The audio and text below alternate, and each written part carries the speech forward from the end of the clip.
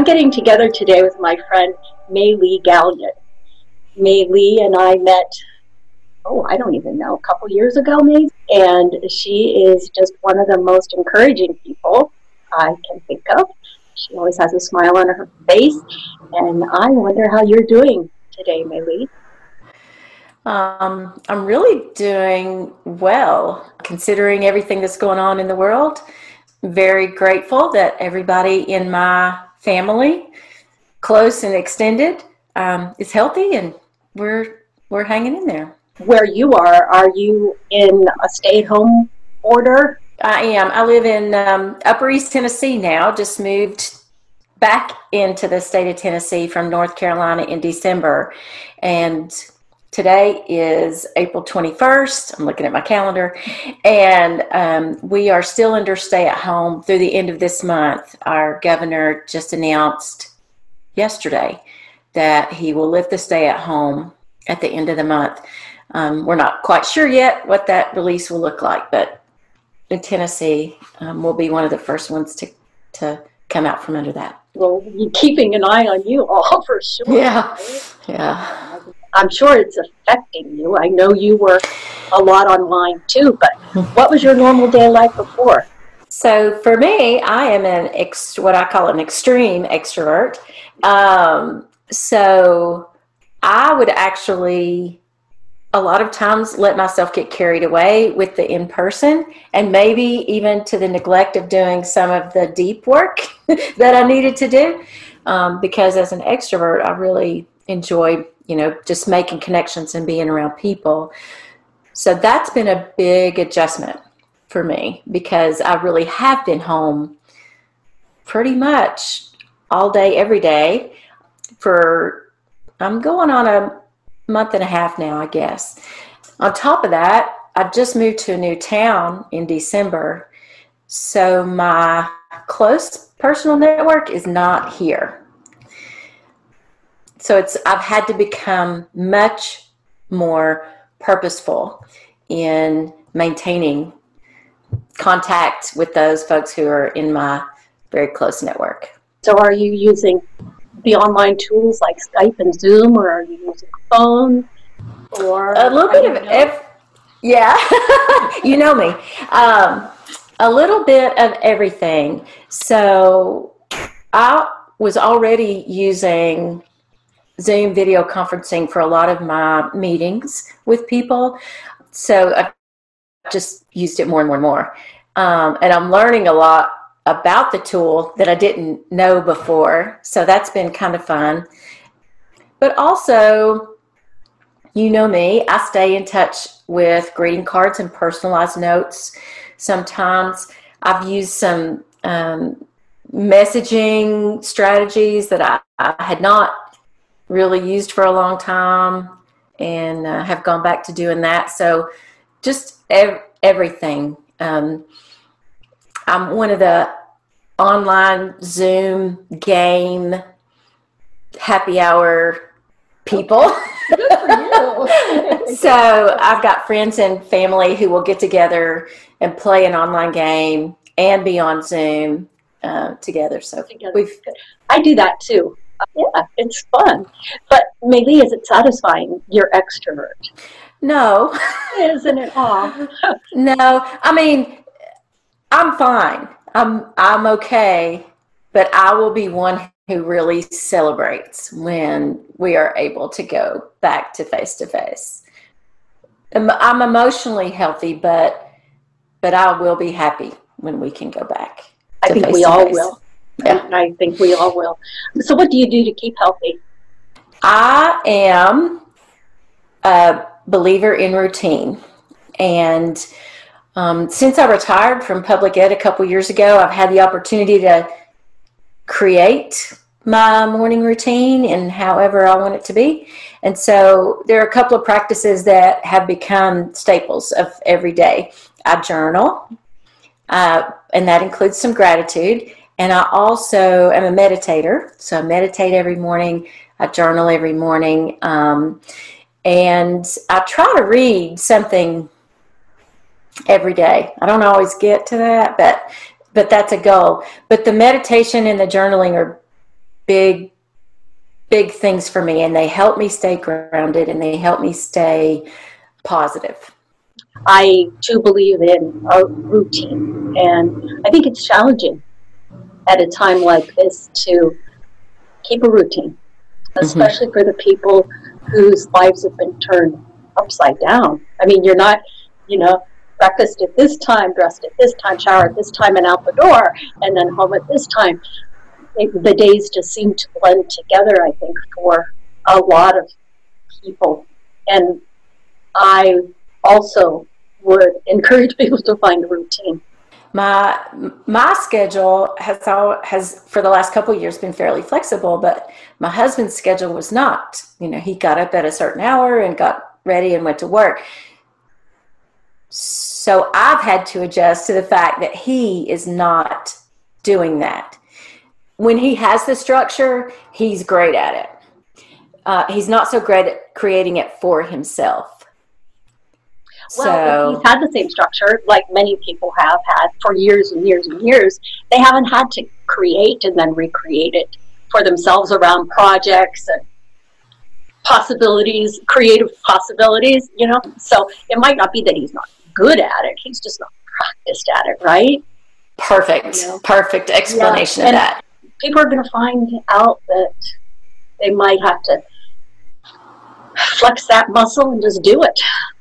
To get through this. That phrase, the new normal, that I keep hearing, I think that's really true. That I'm like you, I don't know that things will ever be like they were, that we'll be really kind of experimenting with what things are going to be like in the future.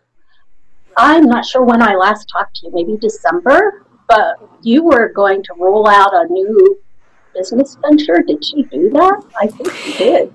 I did, and it's still kind of rolling, still kind of in rollout. But yes, I have a new business called Turn It Up Consulting, and I am doing leadership training in the area of collaboration and relationship building. So my goal is to help folks in the leadership seat who are leading teams and organizations to become better collaborators and better relationship builders.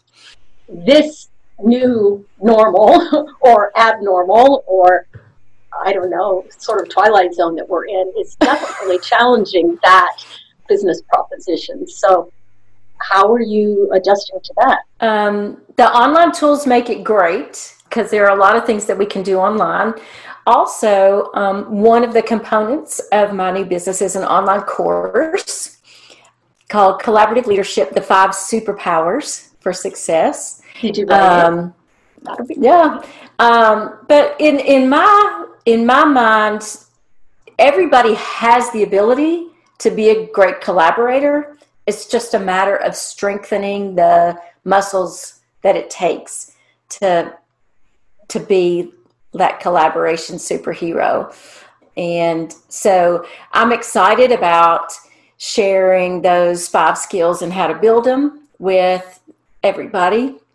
I'm excited too about delivering the content in an online space. It's a new kind of teaching for me.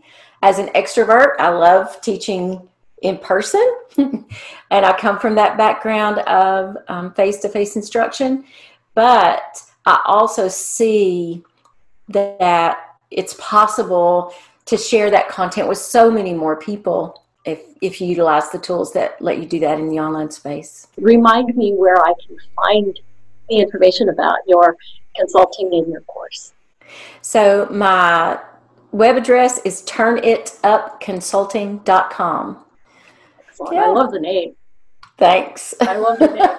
One of the things that we have in common is that we are both, we're both users of a tool, an app called Send Out Cards. And I don't use it as much as you do. I should, because I truly do believe in a personal connection, and this really helps. Can you encourage me, please, to use it more? Absolutely. If you take the idea, like you are concerned enough about connection to put together a podcast called Togethering. Yes, I am. So you obviously already have that inside of you to reach out and connect with people in a genuine and authentic way. And so send out cards is just a tool that allows you to send out greetings and heartfelt messages using a technology tool that ends up being a real physical greeting card that people get in the mail. And so the nice thing to me about send out cards is that I have an app on my phone and I can easily take a photograph and put that on the front of a card and then speak using my speech to text feature on my phone, speak the message in, and I've created a habit of it. I've done it enough to where it's a habit, and so I can create that card and get it sent in less than a minute usually. Now, that's my hang up. I'll tell you frankly what it is. Yeah? It can help me solve my problems. Okay. I get really excited about the feature where you can create your own custom cards. And I have some training as an artist. So I get tunnel visioned in there, and I can find that it takes me quite a while playing around and creating a card and importing the art and putting it in. So that's a hang up for me, and I've got to learn how to just let that go a little bit, or I don't know what. So I would ask a question.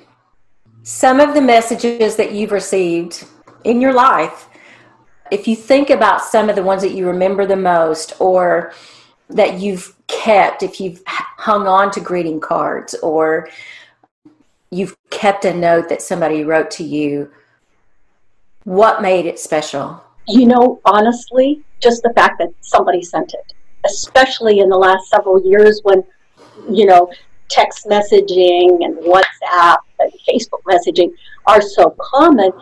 Just the idea that you get an envelope in the mail from someone that's a person and not a bill or a piece of junk mail. And so the artwork, it's not the thing that made you keep it or the eloquence of the message maybe, but the core and that somebody remembered you. So that's a really, really good point. And then the next thing is making it a habit. And I know that solution rests with me. But there's a prior habit. I don't have everybody's addresses. And I know that I'm supposed to ask people. But that's, I think, the first step that I need to include in my communication with people. Instead of saying, oh, what's your phone number? What's your email address? Oh, can I send you a card? What's your mailing address? So, and sometimes I will even preface that question, the request for their mailing address. I'll say, hey, I'm a pretty avid card sender. I'd love to have you in my Rolodex to be able to send you a card sometime. And you are an avid card sender. I've gotten some from you. So I think it's great. You know, I keep the app because I really do believe in connecting with people. So is there any hint or any piece of advice that you have for coping right now, whether it's physical, emotional, practical, or whimsical? One thing that I would recommend, and it's one of the 5 skills that I teach in my course on collaborative leadership, I would say we all need to have a practice of pause. We all need to figure out a way to take a moment and get a breath or reflect, but it's really worthwhile, especially at a time when we're all under a little bit more stress than normal, to find some way to develop a practice of pause. Maybe have you seen the Calm app? Yes, I have. I also have the 10% Happier app on my phone, which is another meditation app. I had seen it, but they've started playing commercials now, the Calm app, on like the news, which honestly, because I'm I'm pretty high energy and go, go, go, even when I'm sitting still. It used to drive me crazy when for 30 seconds the calm app would come on and there would be pretty leaves on the screen and rain falling and it would say something like take a minute and breathe. Drove me crazy. But the last few times that I've seen it, I've really appreciated it. And I thought, oh wow, is this what's going on inside of me now? Connecting with that message that says, okay, just breathe deep and relax, take it easy. So I'm learning to appreciate that message even more. Yeah. It will have ripple effects if you develop the practice. So I want to thank you for sharing today. Getting together, we should do this more often and enjoy a smile and a kind word, which I can always count on you for. Thank you. And could we take a minute of silence and reflect on the seriousness of what's going on around us that brings us to this unique conversation? Absolutely.